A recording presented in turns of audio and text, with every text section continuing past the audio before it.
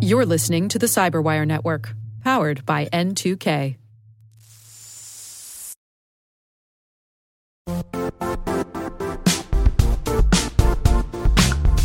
The IT world used to be simpler. You only had to secure and manage environments that you controlled. Then came new technologies and new ways to work. Now, employees, apps, and networks are everywhere. This means poor visibility, security gaps, and added risk. That's why Cloudflare created the first-ever connectivity cloud. Visit cloudflare.com to protect your business everywhere you do business.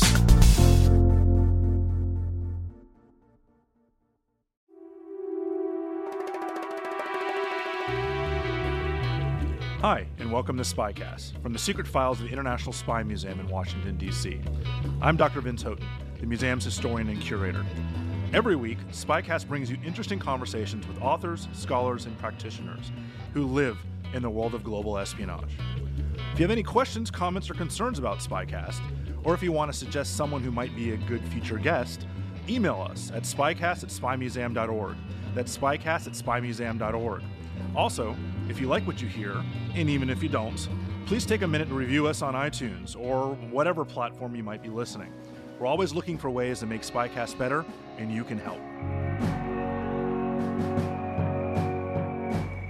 So we're joined today by Mark Zaid and John Tai. Mark is a managing partner of the law office of Mark Zaid. He specializes in litigation and lobbying on matters relating to international transactions, torts, crimes, national security, foreign service, and diplomatic immunity, defamation, and the Freedom of Information and Privacy Acts. Through his practice, Mr. Zaid often represents former, current federal employees, intelligence and military officers, whistleblowers, and others who have grievances who have been wronged by the agencies of the United States government or foreign governments, as well as members of the media. He's also the executive director and founder of the James Madison Project, a Washington, D.C. based organization with the primary purpose of educating the public on issues relating to intelligence gathering and operations, security policies, national security, and government wrongdoing. John Tai is a founder and executive director of Whistleblower Aid, which we'll be talking about a lot today. Before that, he served as section chief for Internet Freedom in the State Department's Bureau of Democracy, Human Rights, and Labor from January 2011 to April 2014. In that capacity, he traveled overseas and advocated for the open use of the Internet, free from government interference and monitoring. In July 2014, he wrote an op-ed in the Washington Post outlining his concerns about signals intelligence collection under Executive Order 12333. Also, with his attorneys, he met with the Inspector General of the State Department and the NSA, the House of Representatives Permanent Select Committee on Intelligence, the Senate Select Committee on Intelligence, and gave a public statement to the U.S. Privacy and Civil Liberties Oversight Board, also something we'll talk about today. So, gentlemen, welcome to SpyCast, and thank you for taking the time to talk to us today. Always a pleasure. Yeah, thanks. So, John, I want to start with you because we can use some of your personal experiences to kind of frame our conversation today. So can you tell us a little bit, jumping right in, how you became a whistleblower? Yeah, so I was at the State Department. I worked in the Human Rights Bureau on Internet Freedom. And so my job was basically free expression, privacy rights online around the world. So dealing with, obviously, countries like China, like Russia, but many countries around the world. After the Snowden leaks, we were focused on reestablishing the U.S. position with respect to privacy rights in forums like the UN Human Rights Council, the UN General Assembly. There were resolutions in both of those venues. There were also a lot of bilateral issues with countries like Germany, obviously, and others related to the Snowden leaks. So we were more or less deeply involved in the diplomatic response to those leaks. So, but you were State Department. You're looking at other countries and their internet freedom. What made you privy to classified top secret information? It doesn't sound like a job that might have access to this kind of info. So, part of my job was implementing various human rights sanctions related to internet censorship. So, as with that, I had a top secret SCI clearance to learn about what various companies and country governments were doing to restrict the internet in their country. So that's how I had a top secret clearance. Following the Snowden leaks, there was a big push in various venues like the UN General Assembly, the UN Human Rights Council, on to make statements on privacy issues. And so for us to adequately respond to those, I got briefed about the extent of U.S. signals intelligence collection so that we could adequately represent American interests. And this is a time when everyone was focused on what was called Section 215 of the Patriot Act, because that's a lot of what Snowden was talking about, the metadata collection. So everyone's attention is on one particular type of bulk data collection the NSA was doing. Yep. You actually focused or tried to change everyone's focus to a different direction, saying something that was much more potentially dangerous than Section 215, and that's, we'd already talked about, Executive Order 12333. So what did you see that you thought was especially problematic? Sure. So there are two different legal regimes, one for domestic activities by the NSA and one for international or activities outside the borders of the United States by the NSA. FISA, the Foreign Intelligence Surveillance Act, and all the various amendments to FISA over the years govern domestic activities of the NSA, and that's where all the focus was immediately following Snowden, and really for a year following Snowden. What my complaint was in fact, 12333, which governs foreign activities by the NSA, was a far bigger threat to Americans' privacy.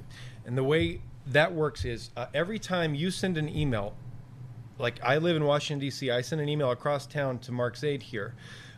That's an email from one U.S. person to another U.S. person. If we're using Gmail, that email itself gets backed up to over 20 different countries around the world, all the different Google data centers around the world. So one of the reasons, if one data center goes down, then it's backed up elsewhere. So even entirely domestic communications between two U.S. persons are stored in multiple countries around the world. So literally, you're sitting 3 inches away from Mark right now. If you sent him an email on your phone, even though it travels 3 inches, I'm putting air quotes around that, it's being bounced around and putting in different countries around the world. Many different countries around the world. And once the data leaves the borders of the United States, it's treated by the NSA as foreign persons data. And so basically all the protections that Americans get under FISA, which are limited and insufficient as they are, none of those limited protections even apply at all to the stuff collected under 12333. When you send a Gmail and it ends up in over 20 countries around the world, it's treated as a foreign person's data. The NSA goes and collects it, and they treat you like a foreigner, which basically means you have extremely limited, close to zero rights over your data. The NSA is not specifically targeting American citizens in this, and you've talked about incidental collection. Yes, and I think that's something that we want to kind of lay out a little bit so people can understand what we're talking about. Yeah. So there's a lot of steps involved here. The first step is targeting. Who is permitted to be targeted? So under 12333, only foreign persons can be targeted in general. In very limited cases, U.S. persons can be targeted. But the targeting is less of a constraint than it might sound like, because the way it works is like this. They say, well, there's a foreign person in Pakistan who maybe is aligned with ISIS or Al-Qaeda. They're using Gmail. That means we can go and take all the Gmails. Not just their Gmails, all the Gmails. So literally billions of people can be swept up. Their data can be swept up, including millions of Americans, on the basis of targeting a single person. I see your brain working. You can't see it, obviously, over the podcast, but there's a lot of conversations I think you're having internally about making sure you don't say something you're not supposed to say. Yeah. And one of the things I think is interesting about your particular whistleblower case is that you're always very careful when you talk to anybody on the outside. I read something where you always have somebody with you when you meet with the press. You always want to make sure you don't release anything you shouldn't. And when you finally wrote this op-ed, I was interested to see that you actually cleared it with both State Department and NSA, much in the same way anyone writing a book would have to go through the Publication Review Board with CIA. How did that, handing that to NSA saying, I'm going to write this op-ed in the Washington Post, how did that go? It went reasonably well. First of all, Mark here was my lawyer. He gave me good advice on how to do it. I had to handwrite the op-ed because obviously the reason they review this stuff is to make sure that there's no classified information in there. Until they've reviewed it, they don't know whether or not there's classified information. And putting classified information on an unsecured computer system is itself a crime.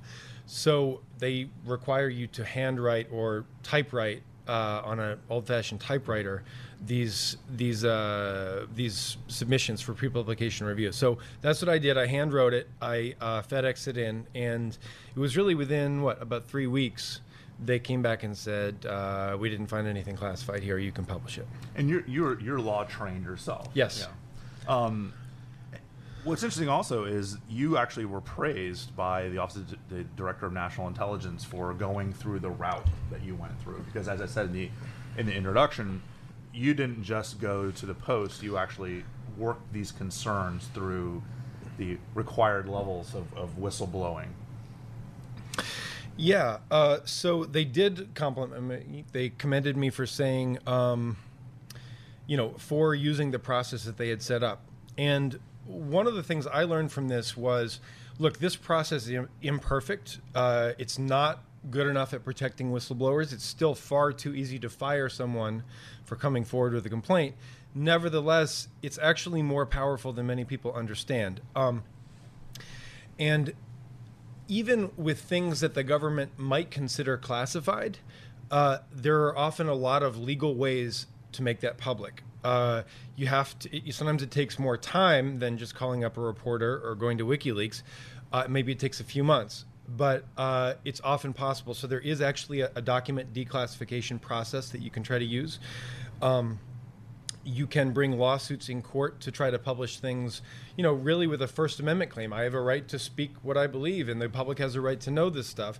You're not going to win every one of those cases, but you'll win some of them, and often that can bring a lot of attention to bear on issues, even if you end up losing the case. So, yeah. Yeah. So you're the new organization that you and Mark are here to talk about, Whistleblower Aid.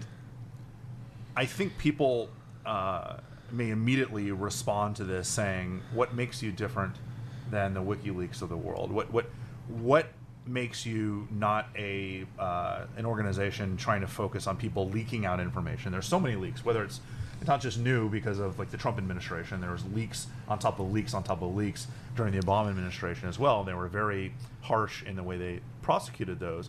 And I think a lot of people, unfortunately, conflate whistleblowing and leaking.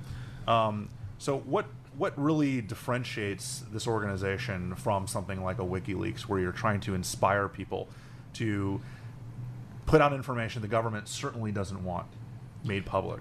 Well, we're nothing like WikiLeaks. I mean, for one thing, WikiLeaks doesn't have any regard for the U.S. government.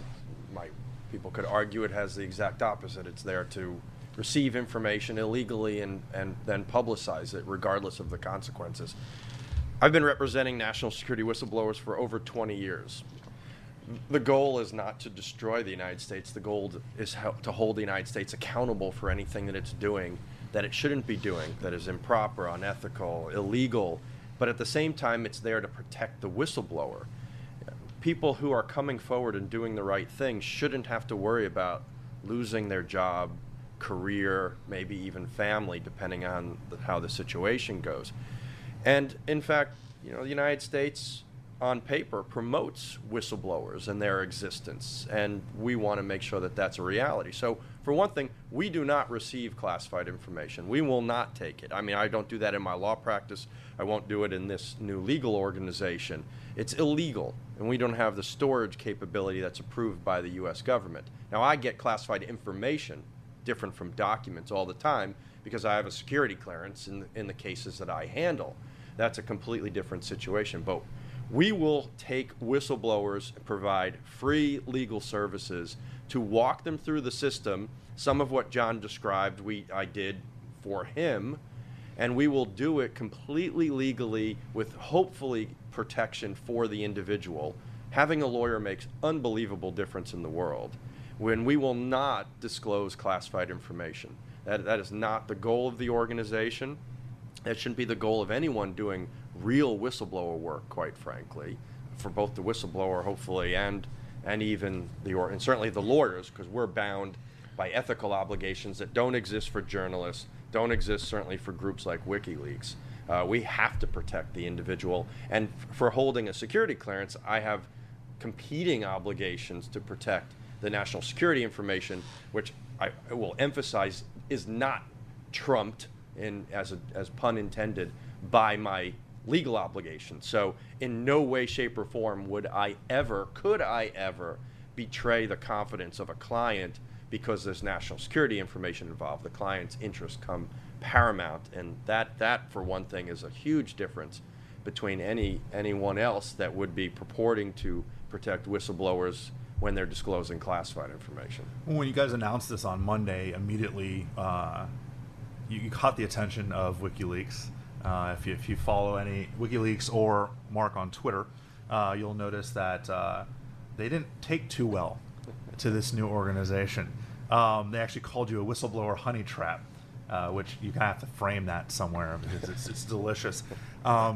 What makes you a threat to them? Like, why? It almost seems, from the outside, a layperson may look and be like, everyone's kind of working on the same team in this respect. Like, why are they so knee-jerk, negatively reacting to this new whistleblower raid? I'm not entirely sure. I guess we'll have to ask Julian why he feels so threatened by me. I suppose I can say some of my responses back, and besides just kind of laughing at the comments that they were tweeting out to 5 million people, some of the response really is, okay, we are offering free legal advice to protect whistleblowers, to hold the U.S. government accountable for any wrongdoing, and you're, what, against that?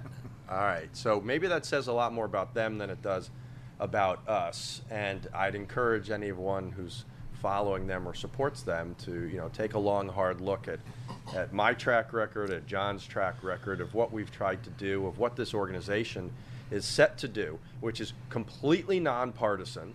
We've been praised so far by members of Congress, both in the Democratic Party and the Republican Party, as well as by people inside and outside of government. Former CIA directors have come out. Yeah, I mean, we and privately, I received tremendous amount of support from people who are currently in government. The whole purpose of this organization is we're not an anti-government organization. We want to work with the government to better the government, to strengthen the whistleblower laws. And, look, most honest folks that I know in the government, and, many people involved with the Spy Museum have been involved with the government at some point in their careers. There are an incredible number, vast majority of people who are honest in the U.S. government and want nothing more than to ensure the government operates ethically and legally and are supportive of whistleblowers. And when we can bring cases like John's was and show that, the system can work. What the understanding is that when you become a whistleblower and you bring information forward, it doesn't mean everything's going to stop on a dime and that everything you think you want to happen will happen. That's just not reality in many things. Otherwise, divorce rate wouldn't be at like 65%. But the difference is to be able to bring the information forward legally, to save the person's career, and also make a difference in the discussion of whatever that information is, to hopefully change, whether incrementally or maybe even dramatically, whatever that issue was. Well, John, let me ask you, because if you research whistleblower organizations, there are some out there. The U.S. government has a whistleblower protection program. There's, right here in D.C. is the National Whistleblowers Center.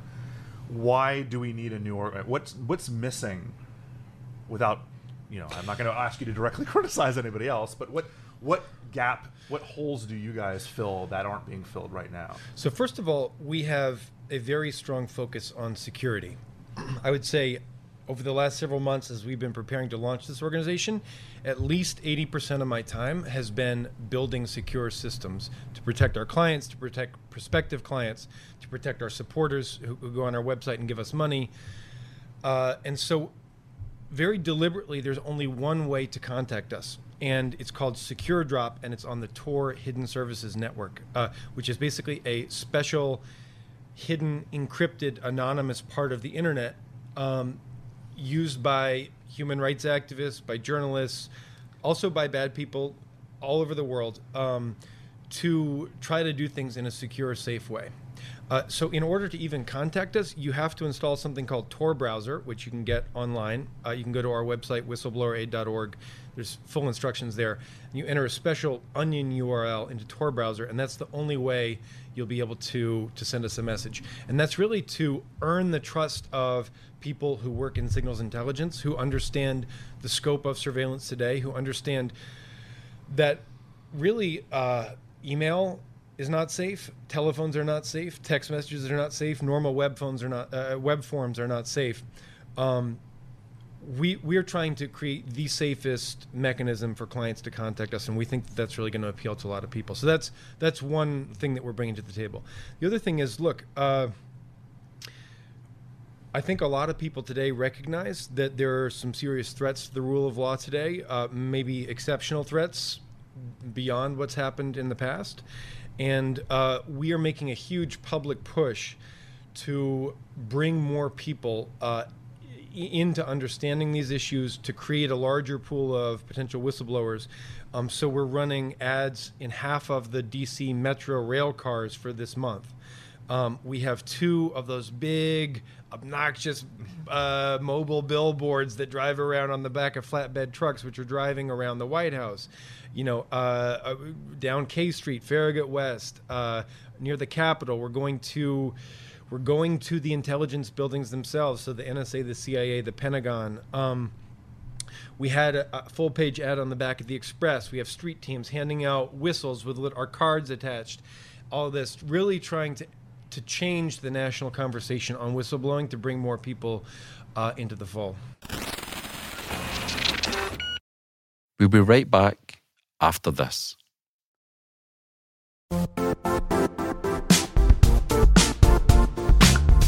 And now, a word from our sponsor, Zscaler, the leader in cloud security. Cyber attackers are using AI in creative ways to compromise users and breach organizations. In a security landscape where you must fight AI with AI, the best AI protection comes from having the best data. Zscaler has extended its Zero Trust architecture with powerful AI engines that are trained and tuned by 500 trillion daily signals. Learn more about Zscaler Zero Trust Plus AI to prevent ransomware and AI attacks. Experience your world secured. Visit zscaler.com/zerotrustai.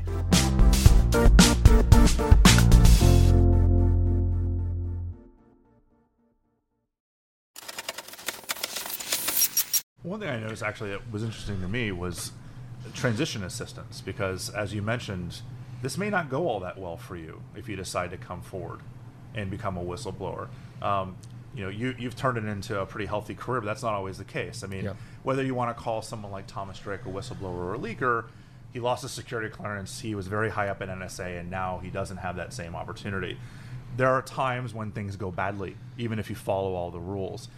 What can we do, again, not only as your organization, but what can we do as national security experts and people within this field to start trying to redefine the afterlife of a whistleblower?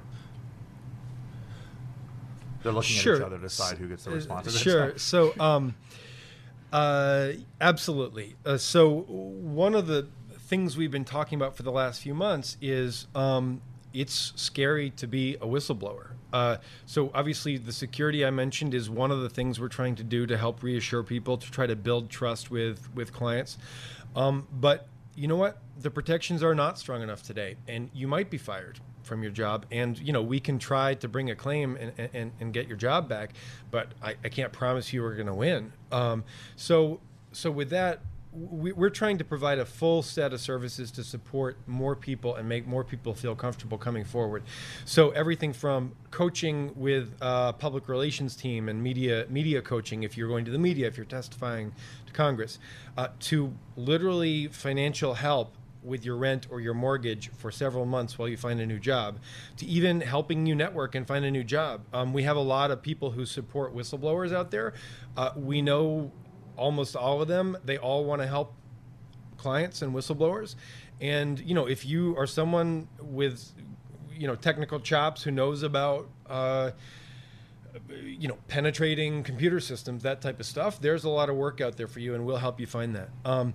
To even handing you a clean, dedicated, secure device that you use to communicate with us about your case, so that any communications you have are not on your personal computer, on your personal phone.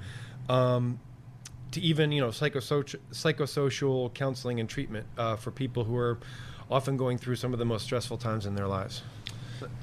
And I guess I would also add, just going a little bit back, the organization is not there to compete with other organizations that represent whistleblowers. Sadly, there's more than enough work to go around. We do have a national security background that doesn't necessarily exist elsewhere, and a focus from many, many years. Although we are not isolated to national security at all. We'll represent whistleblowers throughout the federal government and the contracting world.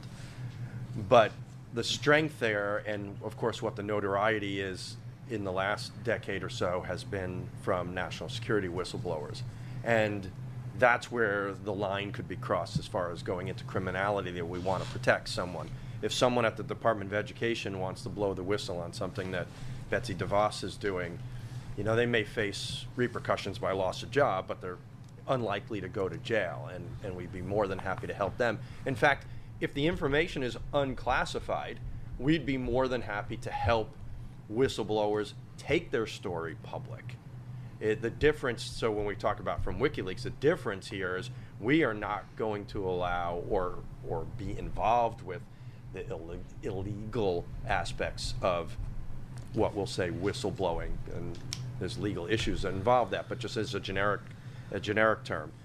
So there's one distinction that's there. But having represented whistleblowers for so many years, I see all the stresses that they go in. I echo what John says, not fun to be a whistleblower in any shape or form. And I've had some real successes with people like John where they've done really well after, and sad to say I've had some real failures, or at least in the sense of how I would judge it. I don't think the whistleblower did very well in their world afterwards. A lot of that comes down to what the whistleblower, of course, wants to do. I'm a lawyer. I'm not a psychologist, psychiatrist, or counselor. I can't help in that standpoint. But the group that we're representing and handling actually can.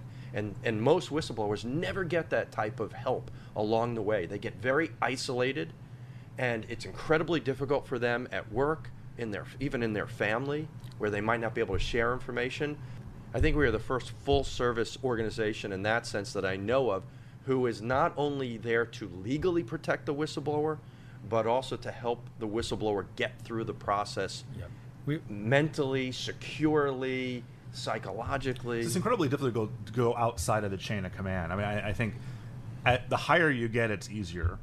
But you think of somebody, we can argue all day about Chelsea Manning one way or the other about leaks or whistleblowing or anything like that. But if you did think that she was a whistleblower versus a leaker, as a PFC, that's very low in the chain of command. And because if she had just whistleblown declassified information, it still would have been an incredibly difficult decision for somebody at that level. So if you're a rank and file worker at DoD or at CIA, the choices are far more difficult, I would argue, than if you're an assistant deputy director seeing something, because that's the beginning of your career. You've just finished going through, let's say you got a PhD, and 10 years of your life was spent trying to get this job at CIA, and you're risking all of that to talk about some kind of thing that may not, and you could be cynical enough to say, well, it may not change everything. Because, how much, John, can you say, and I'm not trying to be critical about what you did, but how much can you possibly say was changed by your whistleblowing? Yeah, well, I would say one of the successes was we've put this issue on the map, and now people understand that 12333 is being used in this way. Advocacy groups are pursuing it. I agree the policy has not yet changed. It's something I'm still very concerned about. And part of the issue is changing policies in democratic governments takes time. It takes building coalitions and building power.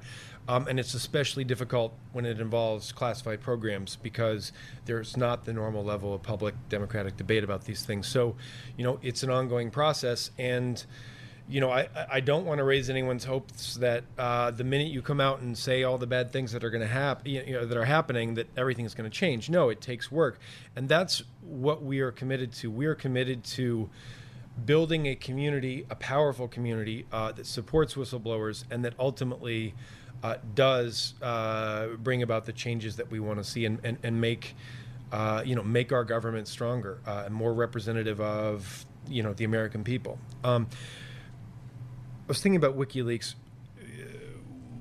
how we're different from WikiLeaks. When I started at the State Department, I took an oath, as everyone does who works for the government, to support and defend the Constitution and laws of the United States against all enemies, foreign and domestic. I take that very seriously. Every indication is, and certainly the conclusion of the U.S. intelligence community is, that WikiLeaks deliberately helped the Russian government to undermine the 2016 presidential election. It's hard to think of a more serious threat to the Constitution of the United States than that. Whistleblower Aid, our organization, is very much trying to uphold the oath, and I think that anyone who supports WikiLeaks should think about what role WikiLeaks is playing in this whole environment, and I don't think it's a positive one. And Vince, going back to what you're talking about with Manning, that's one of the failures in the system that Whistleblower Aid would like to correct. Manning had some legitimate, reasonable concerns about specific items. But as a PFC in the Army, at 19 years old, knowing how to go through the system is probably going to be unlikely, right, especially when Manning was in another country at the time in Iraq. One of the things that we are advocating, and certainly I've been doing so for quite a while, is if the United States government is so strong on paper in advocating for the existence of whistleblowers, including presidents have said so. I mean, Obama issued PPD, Presidential Directive 19. President Trump has spoken favorably, frankly, about whistleblowers at the United Nations, about at the Veterans Affairs. Hasn't dealt with it in the realm that we're talking about, but there have been favorable statements. Every federal employee goes through annual EEO discrimination training, and it's on the computer most of the time, so you may be just hitting the screen and the buttons, look through. And why isn't the same thing being done for whistleblowing? So that if you have a concern, if you see something that is unlawful, gross mismanagement, waste, fraud, abuse, whistleblowing, the language is very, very broad.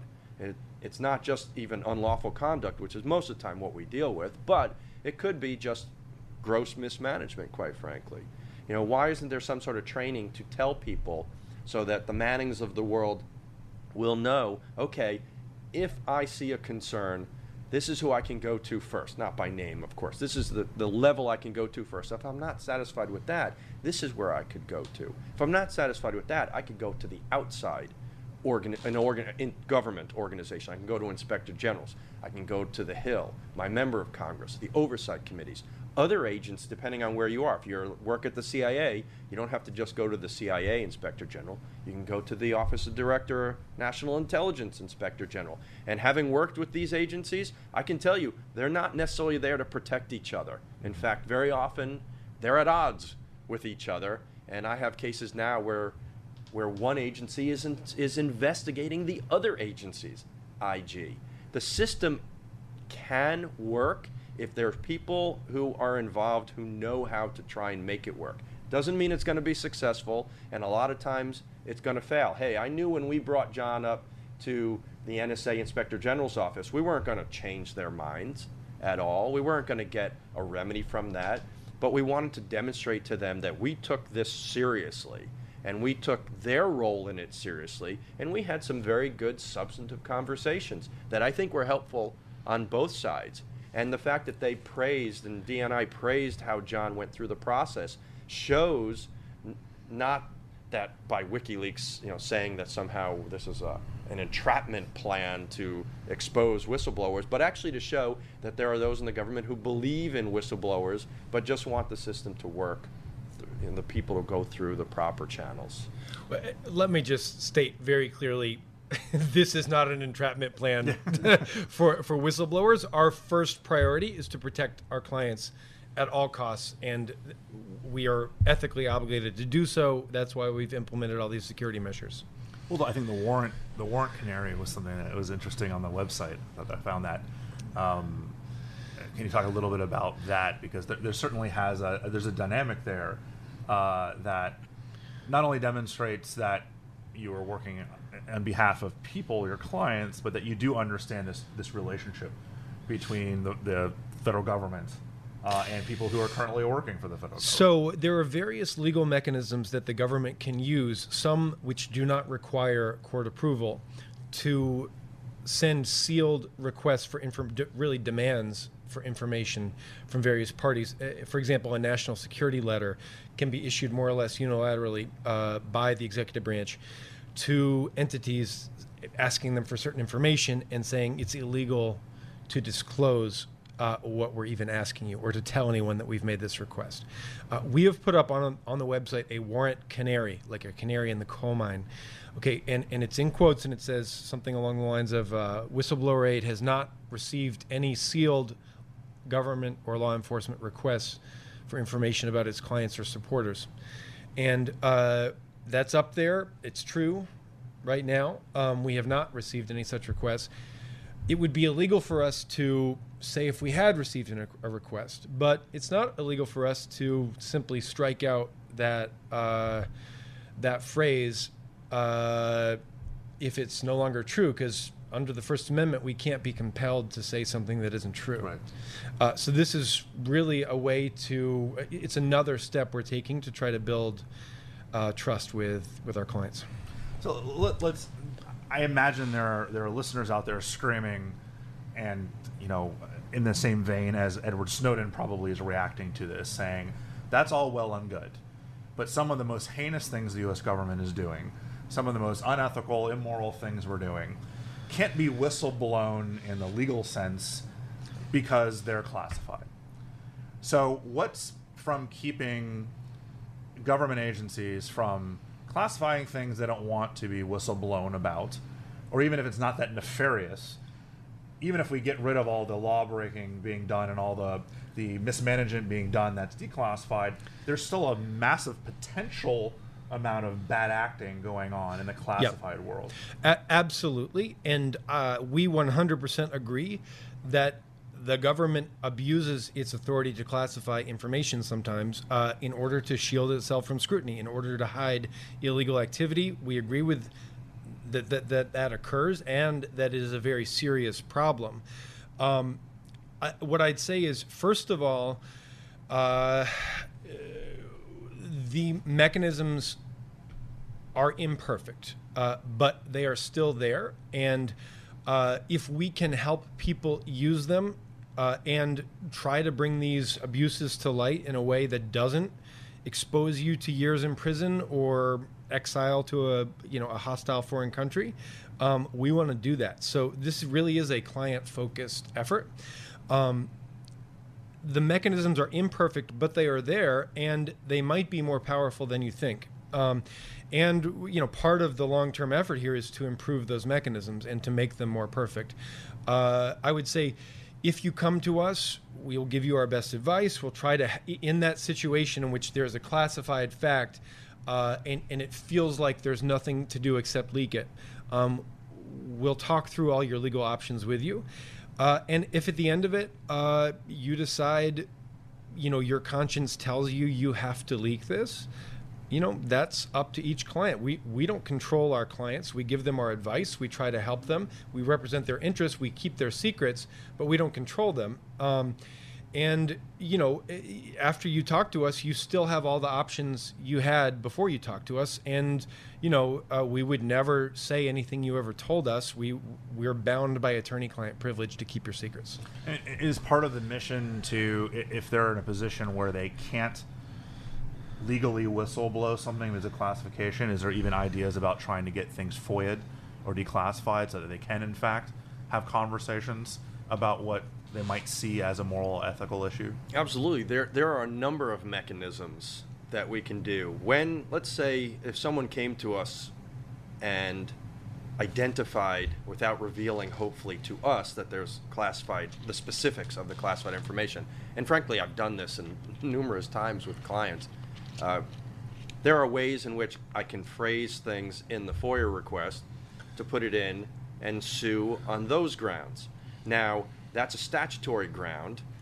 No person has any greater right than anyone else in pursuing information in that way. But there have been times where actually I purposely, either myself or a lawyer working for me, kept them out of the classified loop so that they could write an unclassified document that went to federal court to essentially blow the whistle on some aspects of things that I was able to feed information to them completely unclassified so that they didn't have to worry about pre-publication review because they didn't have any obligation, and we didn't have to worry about what was in the document. At the same time, we can do what we would have done for John, and John mentioned, is by submitting something for pre-publication review while the person is either still inside the agency, which we've done before, or even now outside the agency but still has an obligation. If we sue on that, if NSA had withheld, frankly, even 3 words from John's op-ed, we would have filed a lawsuit under the First Amendment, which is now a greater right than FOIA as a statute, because John, or the individual, has that constitutional right to free speech if it's unclassified. And then we use the legal vehicle in that manner to challenge the information. And there have been a number of times where I've litigated against the CIA about highly classified information, and by filing the lawsuit, even with much less information, of course, because the document's unclassified, that there have been generated number of news stories and congressional interests and investigations into what was going on by the mere fact of us going to a federal court and litigating the issue. That would be an incredibly powerful weapon that, frankly, other than in my law practice and maybe every once in a while that I see elsewhere, is not done very often, either because the costs are too high, or the clients don't want it, or maybe the lawyers don't know how to do it. Well, we know how to do it in Whistleblower Aid, and we will do it, and we won't hesitate to do it. And it's not just here we go down this route, we go down this route. We can go down multiple routes all at the same time. It's much in the way, and I think I've described it before in other podcasts, a guerrilla warfare against the U.S. government. They are the 800-ton gorilla. All right, we are these little lawyers and whistleblowers. But there was a reason why in the American Revolution we were able to defeat the British, the big, powerful, most powerful army, military, navy in the world at the time. We hit, strike, and run. Hit, strike, and run. And we just keep on hitting until we can get our points across to get a discussion and hopefully affect change. You mentioned some names of some famous people who've been in the news lately, and this dilemma about what to do if you're faced with classified information that you think shows serious government law breaking, and you don't know how to deal with it. First of all, I have a tremendous amount of compassion for people in this situation. I wasn't quite in that situation really because I was a lawyer. I had the money to pay lawyers. And so I was more empowered than many people who find themselves in that situation. And it's honestly very tough. On the one hand, you have, when you get your security clearance, you are very clearly taught and you sign all these forms stating that you will not release classified information. You have a legal duty. You probably have a moral duty in most cases because honestly, a lot of the reason many things are classified is to protect human intelligence, to protect sources. And so there's good reasons for those protections, and I support those. At the same time, you have taken an oath to protect the Constitution and laws of this country. And if you're seeing abuses of the Constitution and the laws, you actually have a duty to try to combat it. And that can put you in a very difficult place. And so I have a lot of compassion for those people. And in fact, that's why we created this project, is because not everyone has the advantages that I had. Justice should be blind. It's not always blind. And often it's the more powerful person who is already running the government, who already has tons of money to litigate things, that wins. This effort is trying to reverse that dynamic and trying to empower these people who are in this difficult position. I would say, people ask, is whistleblowing the same as leaking? Are they different? The way I think about it, whistleblowing is reporting and exposing law breaking by government agencies or officials. Leaking is disclosing classified information to someone who isn't allowed to receive it. I think of it as think of a Venn diagram with the circles, right? There's a circle for whistleblowing, there's a circle for leaking, and they're overlapping circles. They're not identical circles. So you can be a whistleblower without being a leaker. So if it's not involved classified information, and you come out and show that there's some kind of corruption in an agency that's not classified, you're a whistleblower, you haven't leaked any classified information. You can leak classified information without being a whistleblower. So for instance, if you're leaking, top secret documents from an intelligence agency that don't show law breaking by the U.S. government, you are leaking, but you're not a whistleblower. And there is probably some overlap where people who are leaking classified documents of that show illegal activity by the government are both leakers and whistleblowers. Right. Now, that's obviously I would say a moral gray area, and I think reasonable people can disagree about it. I personally have a lot of compassion for people who find themselves facing those choices, and this organization is here to try to help them avoid going to prison or going into exile. Well, I think you were kind of in that position where you had access to classified information, but because you had the ability to hire a lawyer, because you had the ability yourself as a Yale Law grad. Yeah. We went 45 minutes without you mentioning that you went to Yale Law School, so I applaud you. You're the only human being who has ever been a graduate of Yale Law who hasn't mentioned it within the first 30 seconds. But you had that knowledge, you had the money, you had the ability to do that, to separate the classified from the declassified. So you're able to be a whistleblower without leaking classified information. Is that a model for people who have access to classified information, who may see things that they're worried about? How do I release certain things without releasing the classified side? I mean, again, I don't want to wade too far into the Snowden Manning hot button issues, but I can imagine somebody at an NSA or a CIA who's looking at a situation where you're like, man, there's something really morally wrong with this. How do I get word out about it without breaking the law? Come to us. That's the answer. Okay, and the reason is, I don't want you to go to prison. I want you to ideally keep your job, and if you can't keep your job, I want to help you get a new job that you'd probably like even better, honestly. And I want these abuses to come to light, and I don't want you to go to prison. So I'm not saying every case is different, and these are very complex legal and moral issues, so I don't want to give any firm answer, but we are here to try to help you crack that nut and solve that problem. And in a perfect world then, Mark, you don't exist in 10 years. I mean, there's no need for you anymore, right? I mean, you're basically, your business model is designed for you, if you succeed, that you won't need to be around anymore. That would be fine with me. I have a lot of other things I would love to do, including docenting at the International Spy Museum. So no problem with that. I would love to think that. I've been around Washington now for almost a quarter century. I doubt that will happen in 10 years, much less my lifetime. We know but it we will will never try. happen. We know it will never happen because in every society, in every government on earth throughout history, rule of law needs to be protected, needs to be improved. And you know, we love our country, but that doesn't mean we have a perfect country, and it doesn't mean our government is perfect. And you know, it's going. No matter who's the president, there are going to be concerns. I was personally a whistleblower under the Obama administration, right? We're launching this under the Trump administration.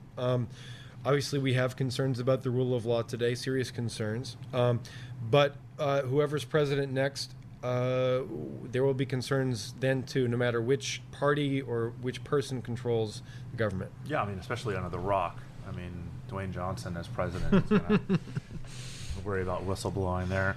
So you've already talked a little bit. Fast and Furious. Yes. Well, anyway. That would be life imitating art and vice versa. So where are we when it comes to providing this beyond Washington, D.C.? Is there even thought about, are you just trying to keep it local? As far as in the United States or even outside the United States? I mean, you're thinking about, you talk about, Chelsea Manning was in Iraq, Snowden was in Hawaii, although he might have gone there on purpose. But Washington, of course, is his own little bubble, but the potential for people who are seeing lawbreaking may not be under the watchful gaze of those here in Washington. It may be on the outskirts where there's less oversight, there's less people looking at what you're doing. That might be actually where this is most needed. Sure. We're not at all isolated geographically to Washington, D.C. The advertising campaign is more limited to Washington, D.C. for obvious reasons. So many federal workers are. Yeah. Right, where all the federal workers are. Well, I mean, obviously a large number of them. There's a lot all across the world.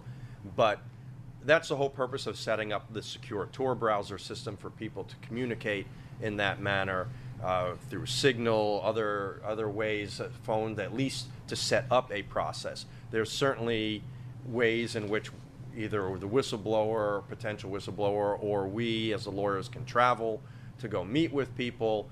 I mean, if you look at the classified leak cases in the last 15 years, again, without getting into whether they're whistleblowers or not, just as a fact, most of them ended up getting caught because of technological problems that the government was allowed to or able to legally exploit and find them. So there are some values to, meeting in a garage parking lot at 1:30 in the morning, a la Deep Throat, to ensure that the government can't identify who the whistleblowers are. And that's not at all limited to geographical problems. So, have travel, so to speak, however that saying goes. We're there to protect anyone who has information about the United States government and wrongdoing, mismanagement, whatever it might be. And even more broadly, I mean, look, we're a scrappy startup. We have just a small band of intrepid lawyers and others, working right now. Obviously, we need to raise a lot of money. We don't have enough money to do everything we want to do right now. So please, get on the website, give us some money, tax deductible. But assuming we do succeed, we want to expand this beyond the U.S. federal government. Why not? In local police forces and prosecutors' offices, there's allegations and often evidence that there are abuses going on. Innocent people do sometimes get railroaded in the criminal justice system, and that's a serious problem. And there's people in these agencies that know about it. Why shouldn't we be representing them and helping them come forward and expose these abuses? If private companies, tax evasion, environmental crimes, regulatory issues, even foreign governments. I mean, we would love to become a preeminent premier law firm, legal group. We're a nonprofit that relies on donations around the world, helping people, deal with these kind of issues. So Mark Zaid, John Tye are the founders of Whistleblower Aid. It's a whistleblower.org is the website. You can check it out. All the stuff that they're thinking of doing, and that'll also tell you if you're a potential whistleblower out there, how you can get in touch with them. I think it makes a ton of sense that if you're thinking about doing anything, at least figure out what your options are before you go ahead, because especially from legal advice. Yeah. At least do that before you decide what you want to do. And if you end up not taking our advice, your secrets stay with us. Well, and there's I know for a lot of people, financial constraints of going to some high-priced lawyer like Mark Zaid would be difficult to do. That's not a hindrance anymore. Yep. All right, gentlemen, thank you for taking the time to talk to us here on Spycast. We truly appreciate it, and good luck moving forward. Thank you. Thank you. The International Spy Museum is a full 501c3 nonprofit. If you want to donate to the museum, or if you're local and want to volunteer at the museum, please visit our website at spymuseum.org for more information.